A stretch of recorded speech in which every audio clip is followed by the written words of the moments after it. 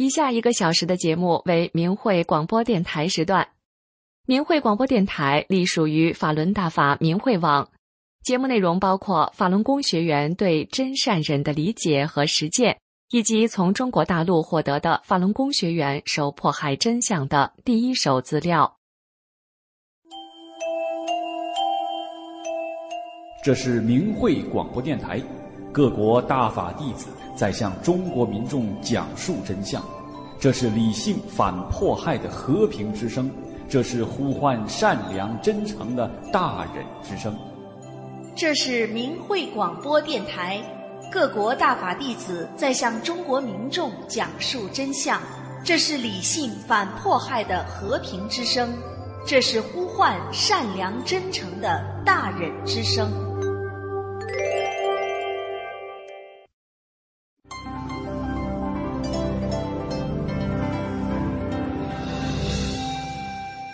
人心生一念，天地尽皆知。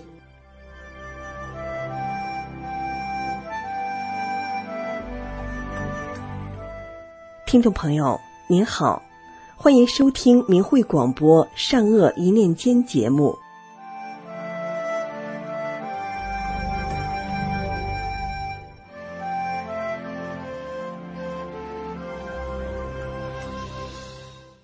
一对中年夫妻力所能及地保护法轮功学员，不知不觉中，家里的烦心事渐渐地没了，事事都变得顺心如意。这对中年妇女的母亲是一位法轮功学员。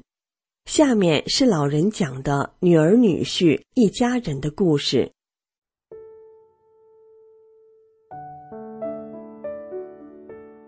我家住在内蒙古，77岁，练法轮功24年了，身体健康，精神头特足。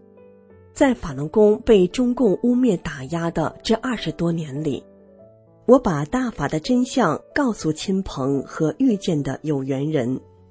整个厂区家属院400户人家都知道我一直练法轮功，他们都知道大法真相，都要大法真相护身符、台历和真相小册子，他们管我叫家属院的好人。这里想和大家说说女儿一家因善待法轮功学员得福报的故事。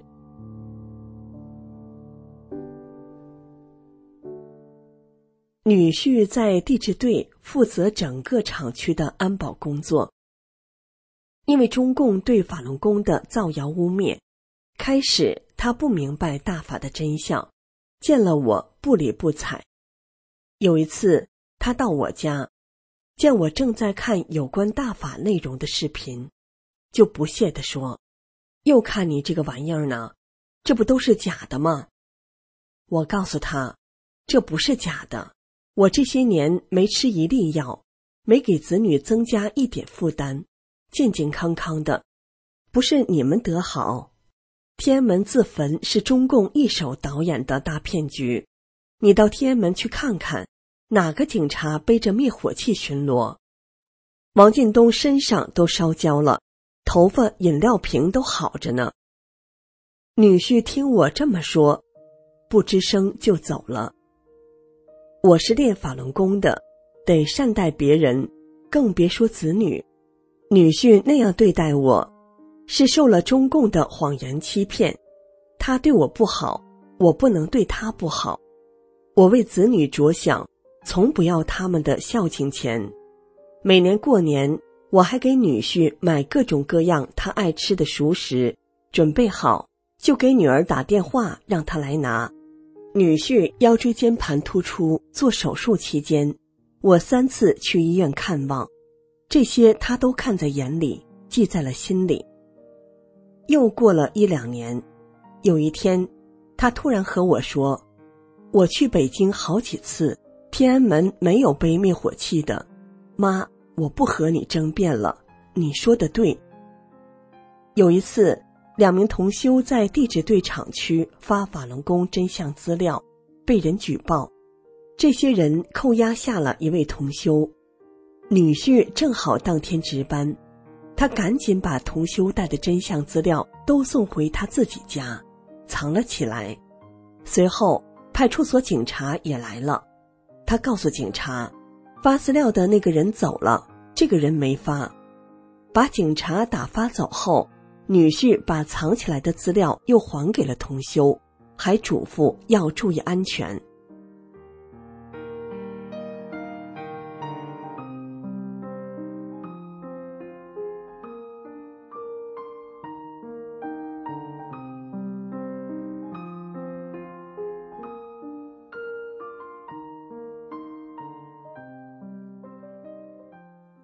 女儿是商场的一名经理，跟我诉苦说，她儿子20多岁了，没对象，相亲见了20多人了，都没成，花3万元的好处费找的工作，也被有关系的人给挤了下来。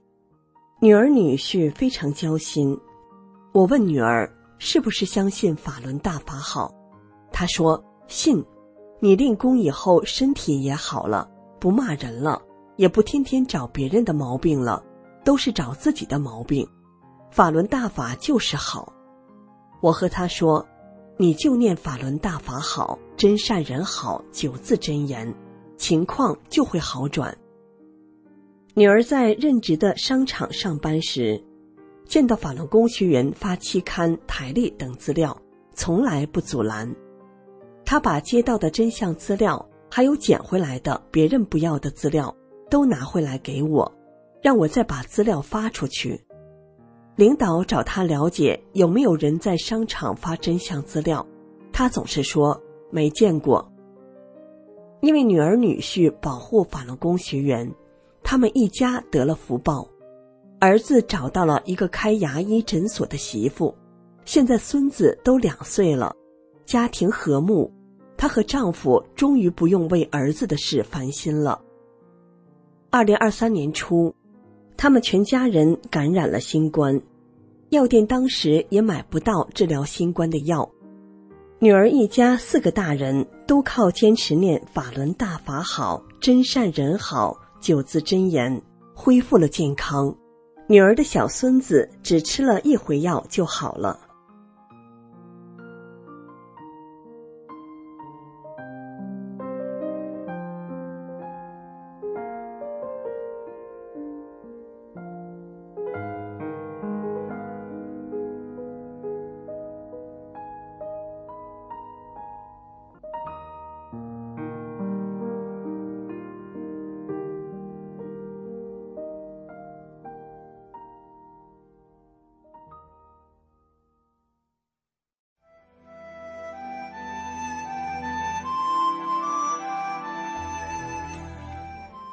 听众朋友，今天的善恶一念间就到这里，感谢您的收听。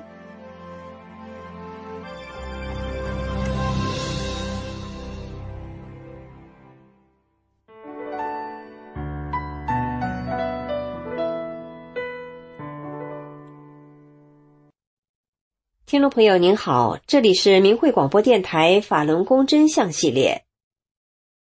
有一天，我给一位女士讲中共迫害法轮功的真相的时候，她问：现在还有迫害吗？我怎么没听说呢？我说，一直都有。中共迫害法轮功从1999年到现在，一天都没有停止过。您没有听说，是因为中共自己也知道，迫害法轮功是不得民心的。他们不敢把绑架判刑法轮功学员的事公布于众，都是秘密进行的。23年来，中共用内部文件迫使各级官员和警察迫害法轮功。您知道吗？中共在监狱、看守所、劳教所、洗脑班等地方使用了上百种酷刑折磨法轮功学员，逼迫他们放弃信仰真善忍，导致他们伤残、精神失常，被虐杀。根据明慧网的记录，中共的迫害手段无所不用其极，有电刑、烙刑、锥刑、吊刑、冻刑、烫刑、铐刑、拖刑、捆刑、抻刑等等等等，远远超出了正常人的想象。变态折磨还包括灌大粪、塞辣椒、不让睡觉、钉竹签、轮奸等等，这些迫害今天还在发生着。就在2022年8月15日，在澳大利亚维州中领馆前有一场新闻发布会，法轮功学员熊奇向民众诉说了他的妻子被迫害的经过。他的妻子江永琴是在2022年6月12日被警察从吉林家中绑架走的，之后遭到一种叫做工具箱的酷刑。江永琴原来是浙江理工大学的优秀教师，是3个孩子的母亲。她被从家中绑架走后，被蒙上眼睛，戴上耳机，拉到一个秘密的地点。熊奇说，他们对我妻子启用了闻所未闻的酷刑，叫做工具箱。这个工具箱里面有牙签、器械、药瓶、电线、春药等恐怖刑具。在新闻发布会上，熊奇说，他们往我妻子的鼻孔里喷芥末油，塞点燃后的香烟，塞到鼻腔里的烟断了一半，留在他的鼻腔里。后来那半截烟头从我妻子的喉咙里被咳了出来。见我的妻子不屈服，中共的酷刑专家指挥吉林省国保警察动手性侵害，并用上某种仪器。即便发现我妻子来了月经，审讯专家仍然毫无人性地要求继续。熊奇说，省厅的专家在酷刑现场还说，如果不屈服，就把工具箱留下来，每天给江永琴来一遍。熊奇在发言时一度哽咽，现场的民众很多人流下了眼泪。听众朋友，这就是近期发生的中共迫害法轮功学员的真实案例。今天的法轮功真相节目就到这里，以上为您带来的是中共迫害法轮功一天都没有停止过。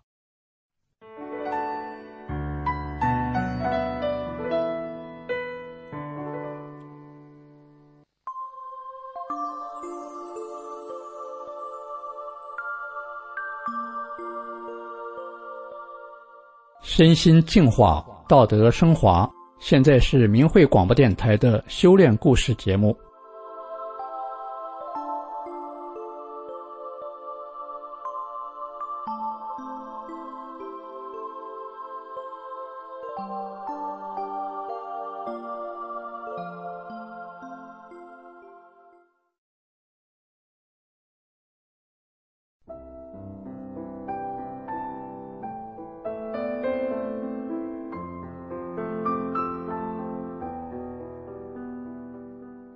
听众朋友，这是一个中国当代青年的故事。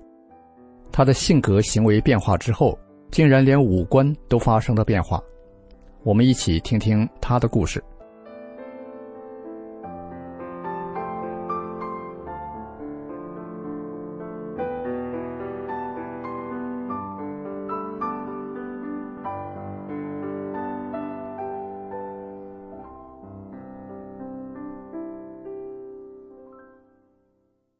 我是一个送货司机，有一次我接过一个单子，商家老板把货物清单和运输费用都告知了我。当我把货物送到现场，最后要清点货物收取费用的时候，买方那人却对我说，不是这个价，你们是不是想蒙我啊？这时我想起那天这个买方来购买商品时我也在场，刚好清清楚楚地听到商家老板和买方谈运输费。既然有争议，我当时就想让他们再谈谈，双方再做确认。于是我给老板挂通了电话，让他和买家谈。结果他们在电话中说着说着就吵起来了。买方跟老板说，你做生意不讲诚信啊，你想蒙我临时加价，门儿都没有。我看他越说越激动，那种疯狂的歇斯底里的喊叫和骂人的模样，我还是第一次遇见。我安慰他说，兄弟，别激动，有什么事情慢慢说，不就为了一点钱吗？犯不上这样。他说，小伙，我可不是针对你，我就是咽不下这口气，这不是明摆的骗人吗？买方还说，他记的购物单上都写了。然而我们查看购物单后，发现上面并没有记载。接着老板和我通话说，钱就差在你的运输费用上了，能合得来你就干，你要觉得不合算，你就把货物拉回来。我听了就安慰老板说，来都来了，就卖给他吧。老板对我说，你自己想好，你回来你的运输费少了，我可不会补给你的。货你可以给他，但是我的钱1分都不能少，你自己的运输费你说了算。我回答老板说好，我和买家结完账就走人了。事后老板和我说，那个人经常买东西，运输费多少钱他自己是清楚的。老板还打电话给买家说，你连司机的钱都坑，你钱能好花出去吗？当老板和我说这事的时候，我心里没有什么太大的波动，只是觉得买方这人真可怜，为了钱什么事都干得出来，真可悲。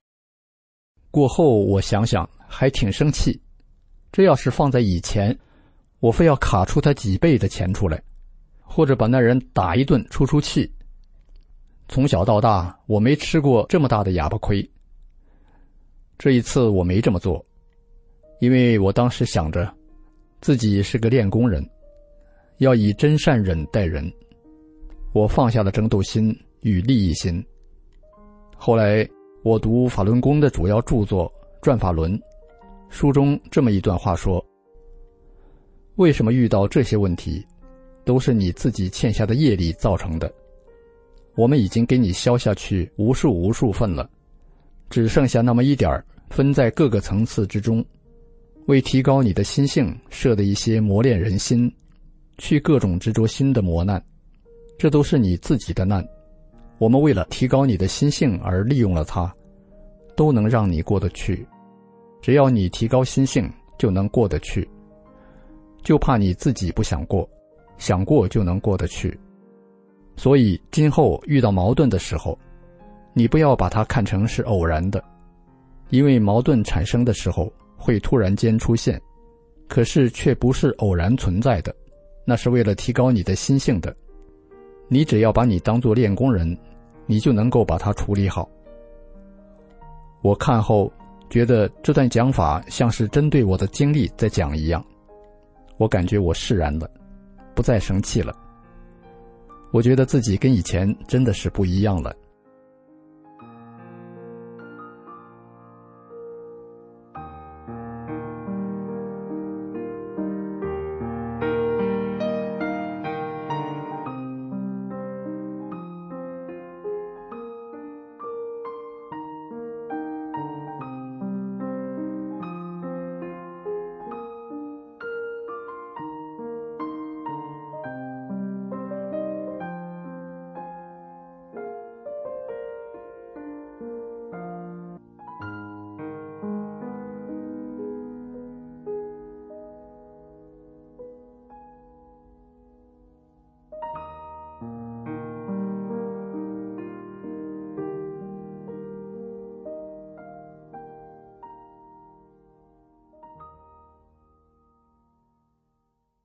我是90后在中国大陆出生的，在学校我受周围同学的影响迷上了电子游戏。我经常在游戏厅一待就是一天，长期沉迷游戏，学习无法入心，到后来学习就完全跟不上了，学习成绩也直线下降。当面对老师一次又一次地找我谈话，和同学对我的取笑，我渐渐承受不住这样的高压生活，我濒临崩溃了。当时的我选择逃避，为了逃避这个让我感觉恐惧和厌烦的世界，我开始吞食大量药物自残。我选择这样来结束人生，但我并没能如愿。长大后，为了生活，我开始工作。那时候的我仍然天天打游戏，我每天上班下班熬夜玩游戏，像机器人重复动作。我活得像一个只剩躯壳的僵尸，觉得人生很没有意义。在工作中，我总是想着自己可以少付出一些，而多得到点奖金。我经常为了躲避繁忙的工作事务，偷偷跑去卫生间打游戏，偷懒1-2个小时之后才出来。在这样日复一日枯燥乏味的生活中，我经常想这样的生活有什么意义？这时我开始向往小时候耳濡目染的修炼人生。我开始看了一些佛经和一些道家经典，还有圣经等，幻想着神来神去的逍遥自在。那里面都有提到神佛是如何伟大，神通广大，但是却没有提及人是怎么才能修炼上去成神的。由于我的父母在我很小时就修炼法轮大法了，母亲看到我接触宗教类的书籍，就给了我一些法轮功真相期刊，给我听广播，以及看法轮功学员们的修炼心得交流文章。这使我更加明确了神佛的真实存在。后来我又看到一个又一个的西方法轮功学员，他们远离家乡，到北京天安门广场为法轮功挺身而出。他们的声音与行为让我感到深深的震撼。每一位去天安门为大法发声的法轮功学员，让我觉得这就像古罗马帝国的基督徒，他们是一个个殉道者。这眼前的画面震撼了我的心灵，也破除了我头脑中由于中共对法轮功的造谣污蔑宣传所造成的影响。我开始尝试看《转法轮》这本书，书中的内容让我了悟了人生的真意，解答了人为什么活着，人从何而来，又去往何处的这些问题。法轮功师父还讲过空间、时间、宇宙的形成、存在。我被这宏大的法理深深震撼，当时我的思维像是被炸开了，这完全颠覆了我在课本上认识到的。这时我下定决心开始走入修炼。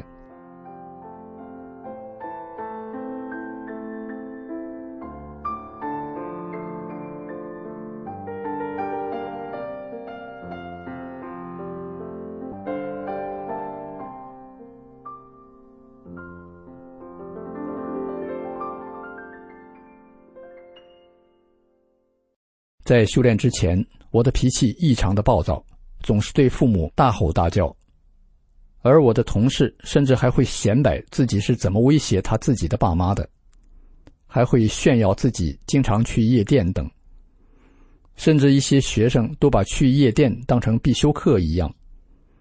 有的人为了买一包白粉毒品四处借钱，我周围的人都是这样的。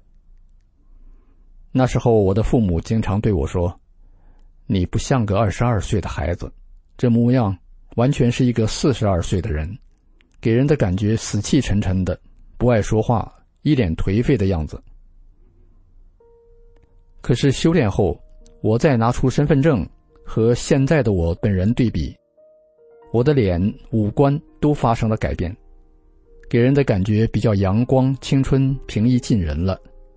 我自己也感觉很神奇。这也印证了法轮功师父讲过的，你的心性提高上来，你的身体就会发生一个大的变化。你的心性提高上来，你身体上的物质保证会出现变化。修炼之前，我与同事一样，凡事自私自利，和同事之间也经常有矛盾。修炼之后，我在工作中开始试着为他人考虑。有一次在运输货物时，老板交代说，你把这车东西送到地方就行了，到时候那里面有装卸工人。可是当我到了那里以后，工人还没有来，为此我等了半个钟头，我就自己把货物卸了一大半。可是工人来了之后并没有理我，而是把货物往楼上运，要等他们全部运上去得几个小时。工人不来卸货，反倒对我说，你要是着急就自己弄。这要是放在以前，这种情况我一定会狠狠给货物老板加个价，因为我们这都是单程运输，也就是一锤子买卖，临时加钱已经不再新鲜了。但我知道我不能这样做，我修炼了就要按照师父的教导去做。大法师父教导我们要按照真善忍做一个好人，做事情要为别人着想，对名利要看淡。当时我毫无怨言地卸完货物就走了。那是我第一次感觉明明吃亏了还很快乐，我真实地感受到了为他人着想的快乐。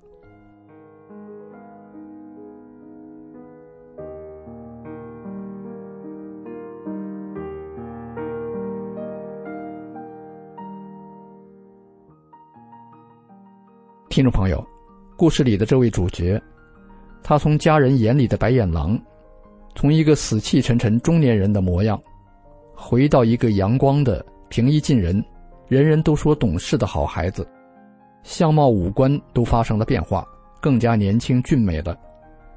这正符合了相由心生这句话。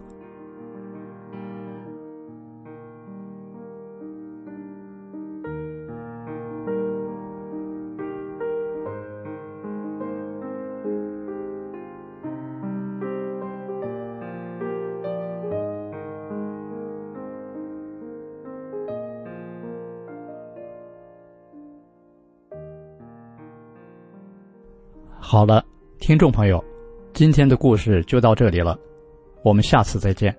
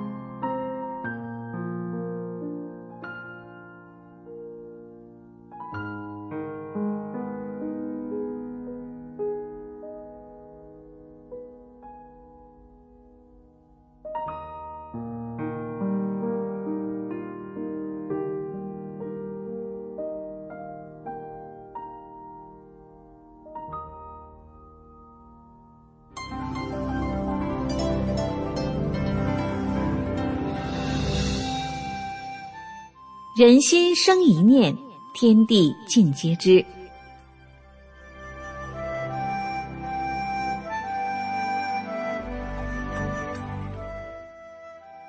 听众朋友您好，欢迎收听明慧广播善恶一念间节目。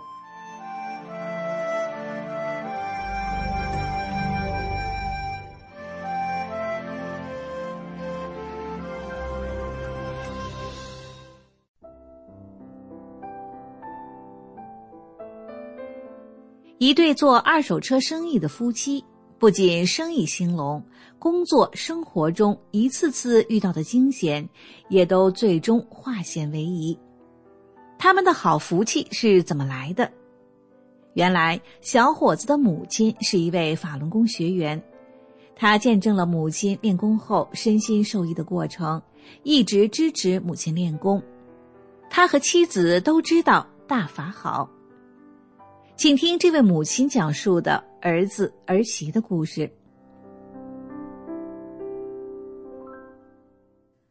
我的儿子儿媳做二手车生意。2007年，他俩结婚的第一年，儿子开车拉着我们一家人回老家办事。上路1个小时后，一辆摩托车突然横穿马路，当时把摩托车司机撞飞了。儿子和丈夫慌忙下车查看，看到司机血流一地，一动不动， 2只鞋都被撞飞了。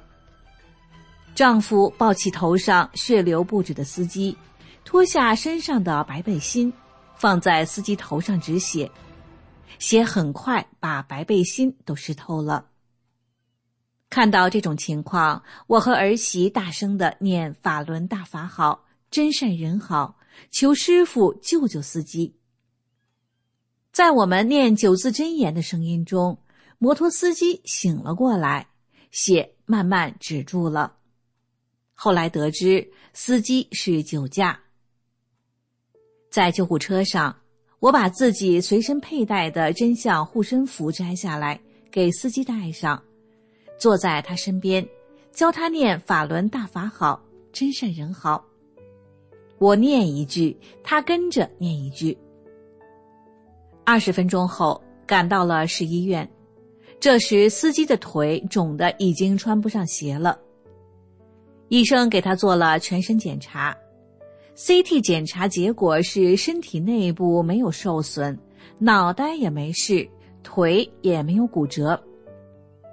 赶来的司机家属不相信，强行又做了2遍 CT 检查，还嚷嚷着腿肿这样不可能没骨折。医生看不下去了，说没事儿还能给你照出事儿来呀。司机的面部缝了7针，7天后就出院了。司机出院当天，我儿子去给他送保险赔偿款，他们小2口正在饭店吃饭，恢复得挺好的。认识司机的人和我们说，他父母死了没过100天，家里还有2个儿子，要是他出事，你们2家真是麻烦大了。我们全家都很感慨，是大法师父救了我们2家人呀。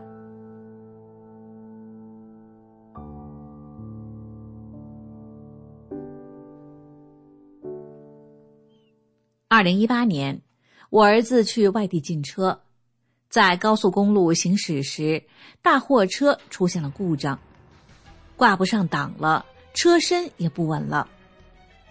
这段高速没有出口，下不去高速，儿子心急如焚。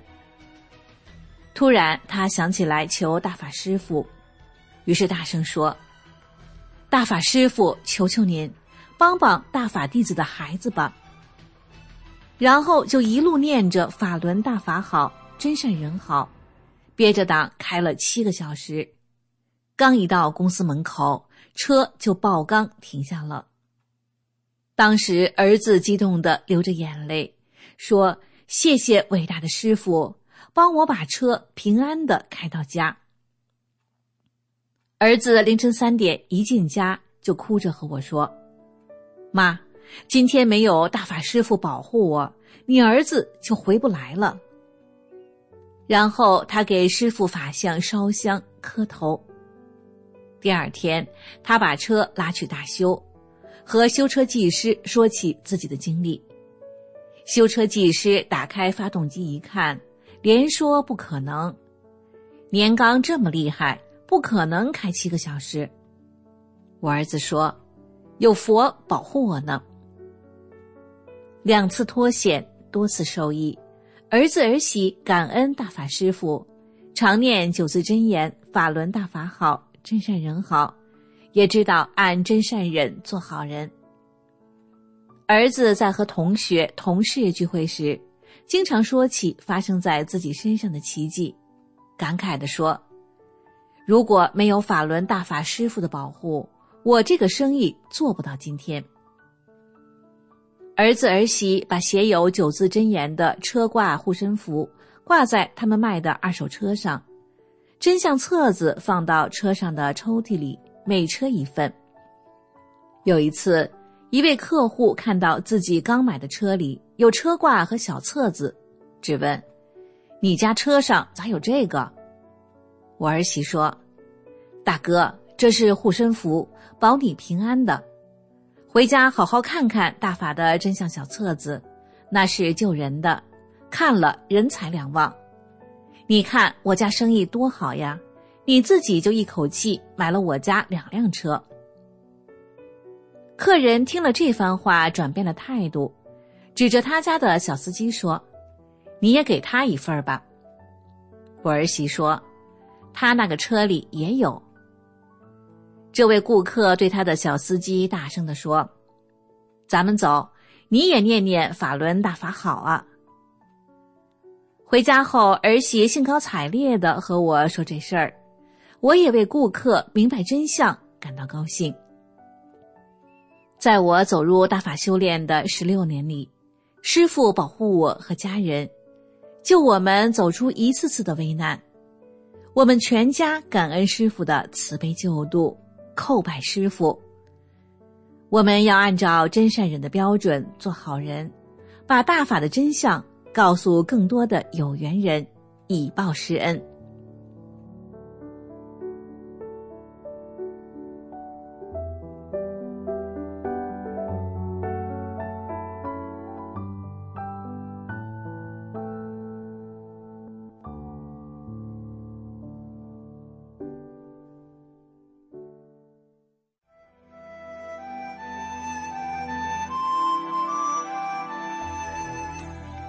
听众朋友，今天的善恶一念间就到这里，感谢您的收听。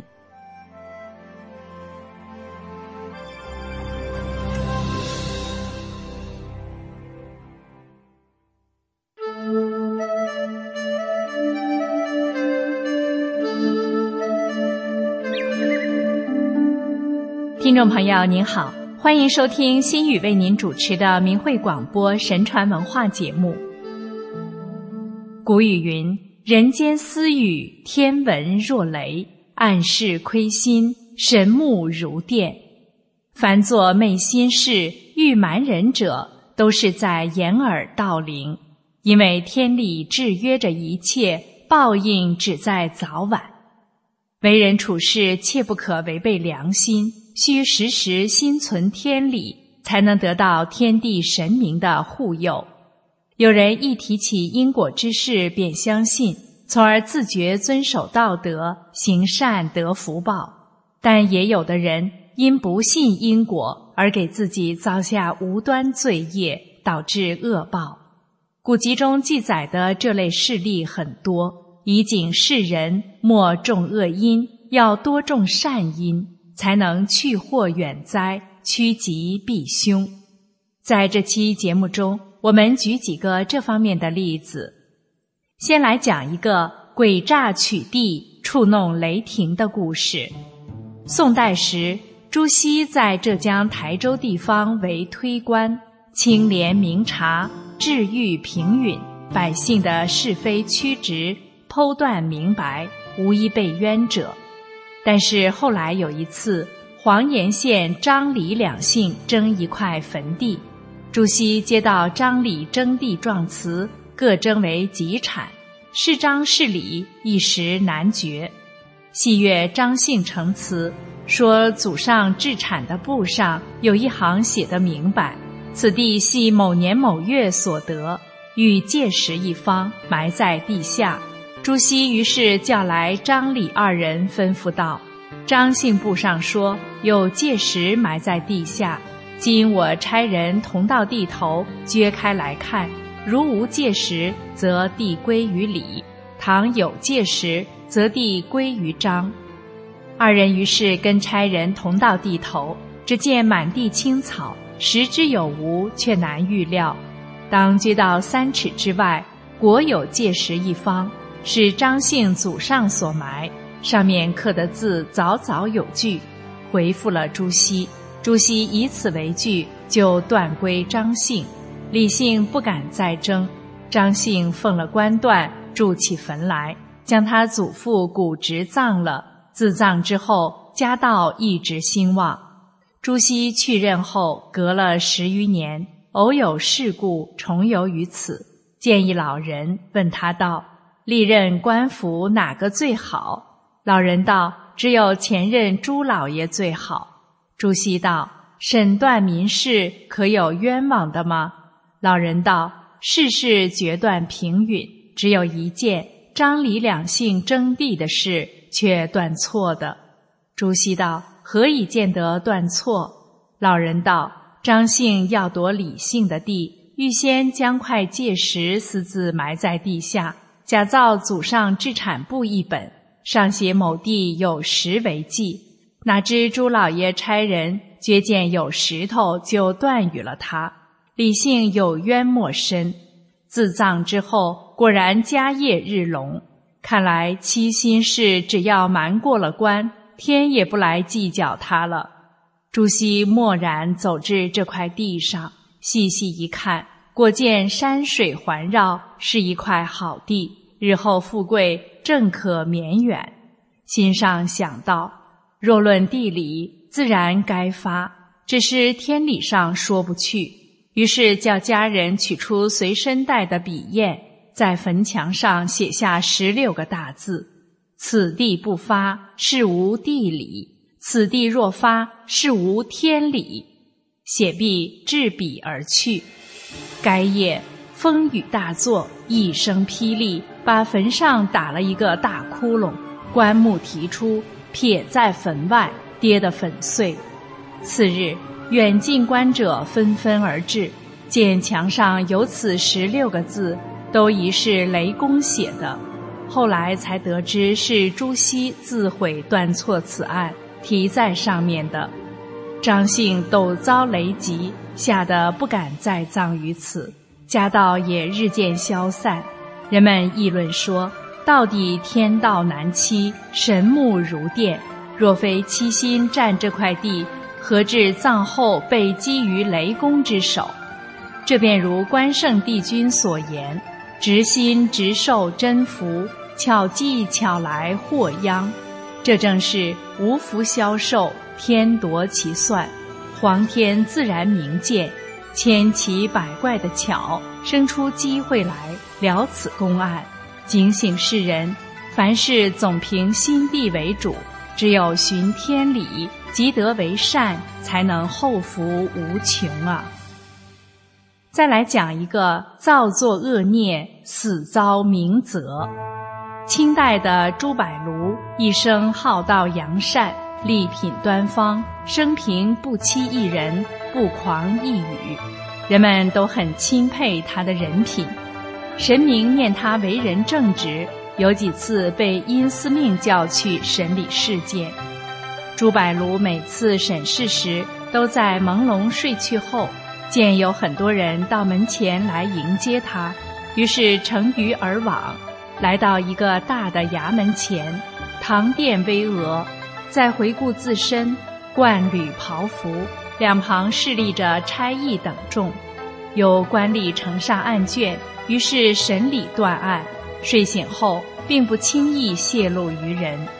一天清晨，朱柏庐醒来后，连呼某人可怜，是一位原来认识的人。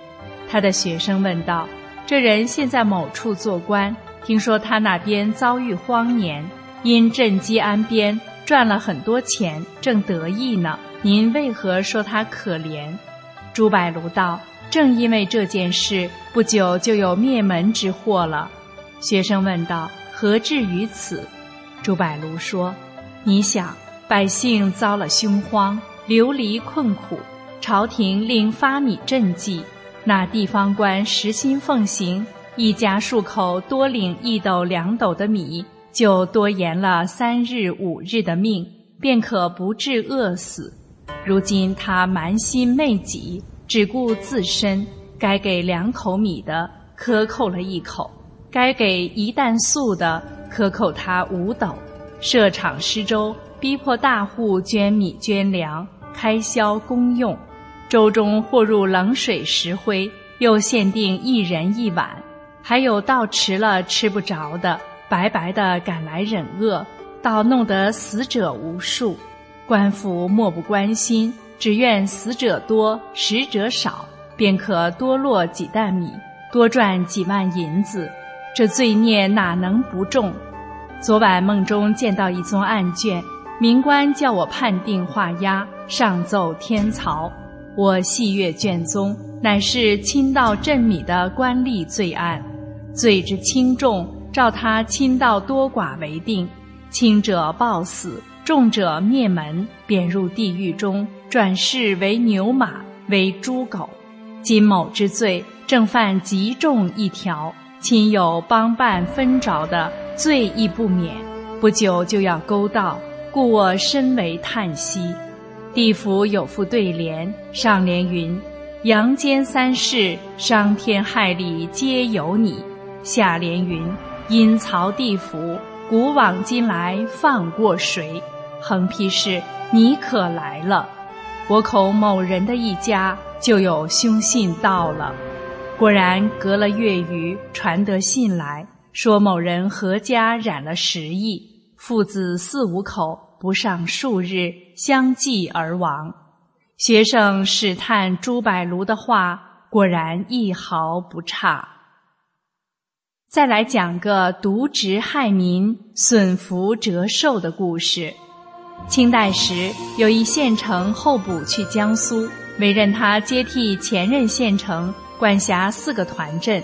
他携带家眷赴任，到任时，前任官因病已亡故。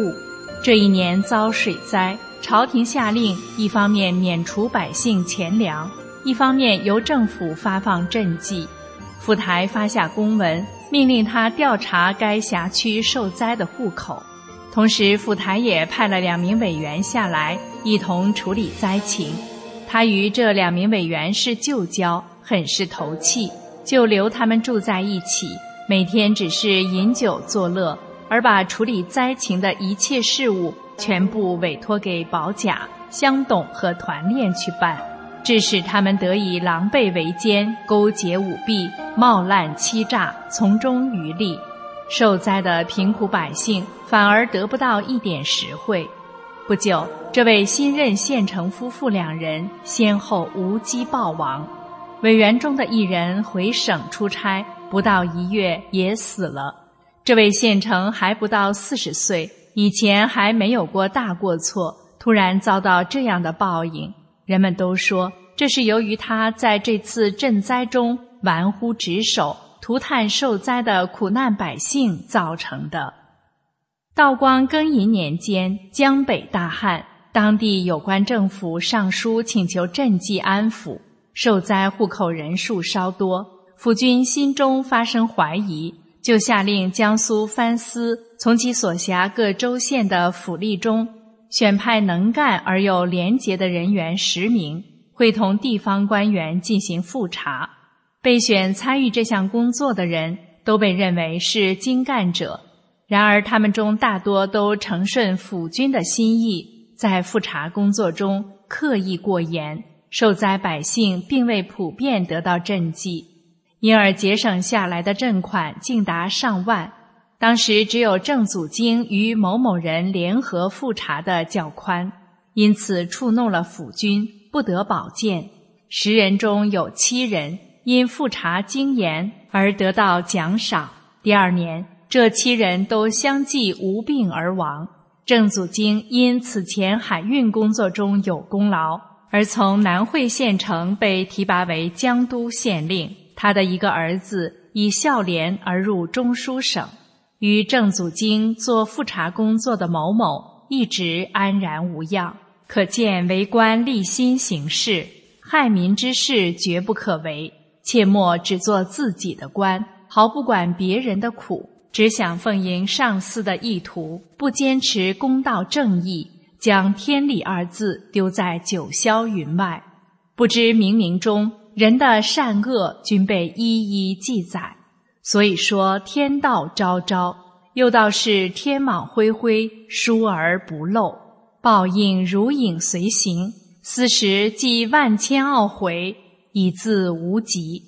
为官需要慈悲为本，为民多做善事，不但万民感戴，皇天亦会佑之，也是为自己真正积下福德。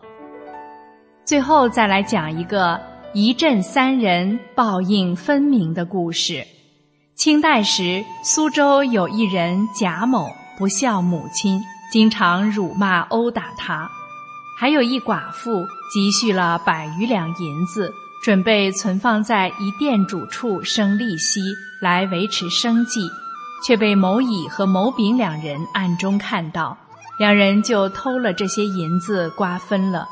寡妇丢失了钱，忧郁而死。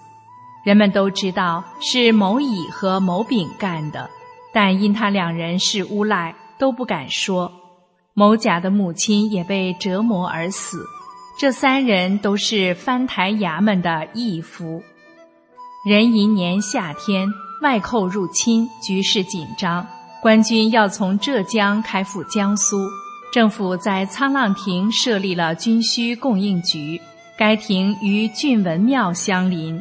这一天，藩台有公事来到军需局，随行的执事、义夫等人都分散在文庙前大树下暂歇。当时艳阳高照，万里无云。忽然间，黑云怒卷，狂风大作，雷电奔驰。霎时，一声炸雷闪过，甲、乙、丙三人同时被击毙在树下。有诗曰：欧母偷银罪亦高，恢恢天王总难逃。居然鼎足同遭谴，文庙门前祭世曹。如此果报，可不凛然。知晓此事的人都说道：人一举心动念，神明具知，可见害人的恶因是重不得的呀。常言道：使心用心，反害其身。以警示人，莫要贪图利己，谋害他人，干昧良心、伤天理的坏事。应替立因果，行善向善，见到了善，就如同怕落到别人的后面一样；见到了不善，就如同用手去探热汤一样的可怕。修到有善无恶的境界。自古以来，善恶有报是天理。传统文化告诉人们要敬天信神，重德向善，相信因果客观规律，任何时候都不能违背自己的良知。而当今中共却破坏传统文化，鼓吹无神论，强制给人们灌输反天反地反人性反天理的邪恶党文化，颠覆人们心中的良知理念，从人性的最根本处破坏人们的正信，使人因为不相信善恶有报而不计后果的行恶，导致道德败坏，社会乱象丛生，天灾人祸不断。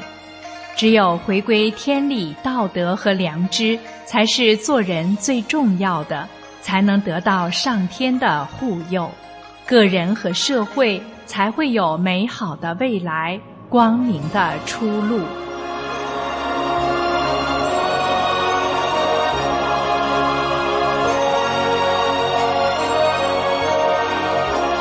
各位听众朋友，今天的节目就为您播送到这里，心语感谢您的收听，下期节目我们再见。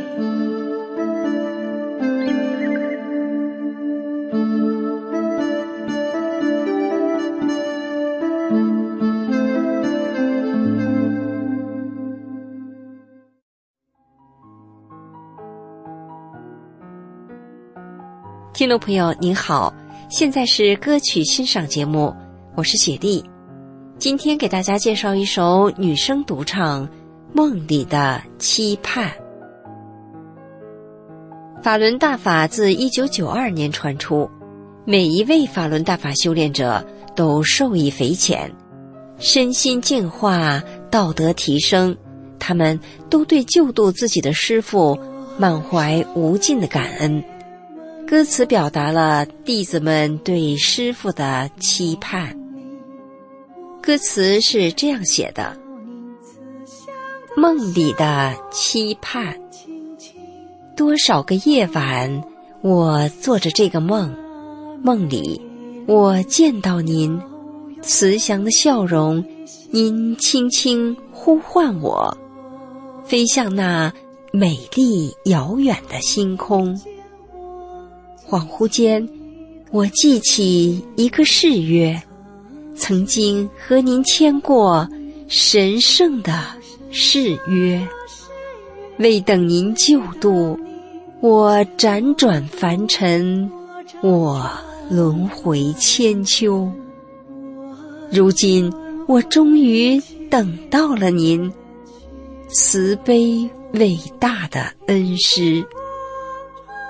这是真的，这不是梦，不是梦。无量众生终得救。下面让我们一起欣赏清空作词、弘扬作曲、如水演唱的歌曲《梦里的期盼》。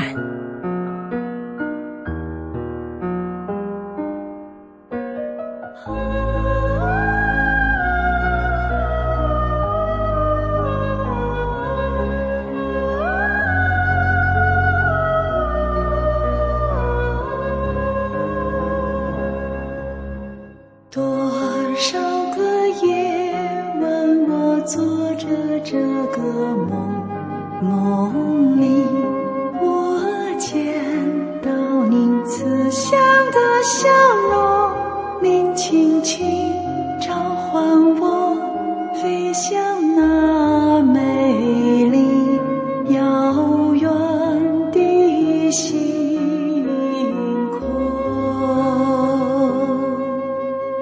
恍惚间我记起一个誓约，曾经和你牵过深深的誓约，为等您救度我辗转凡尘，我轮回千秋。又见我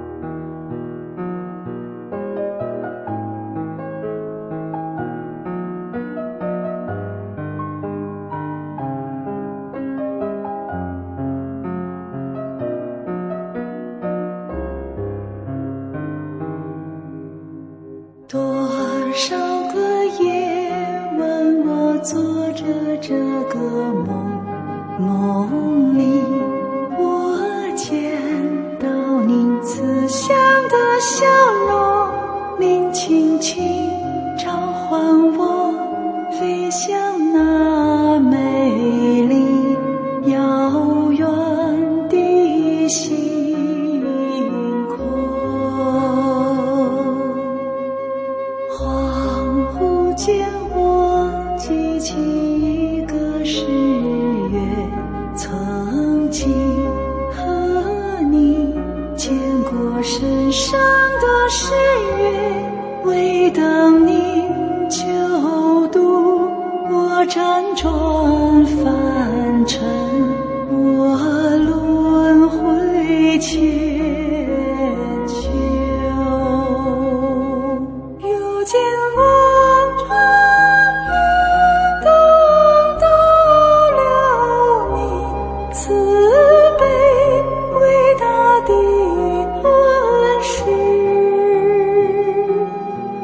是真的，这不是梦，不是梦，无量众生中得救。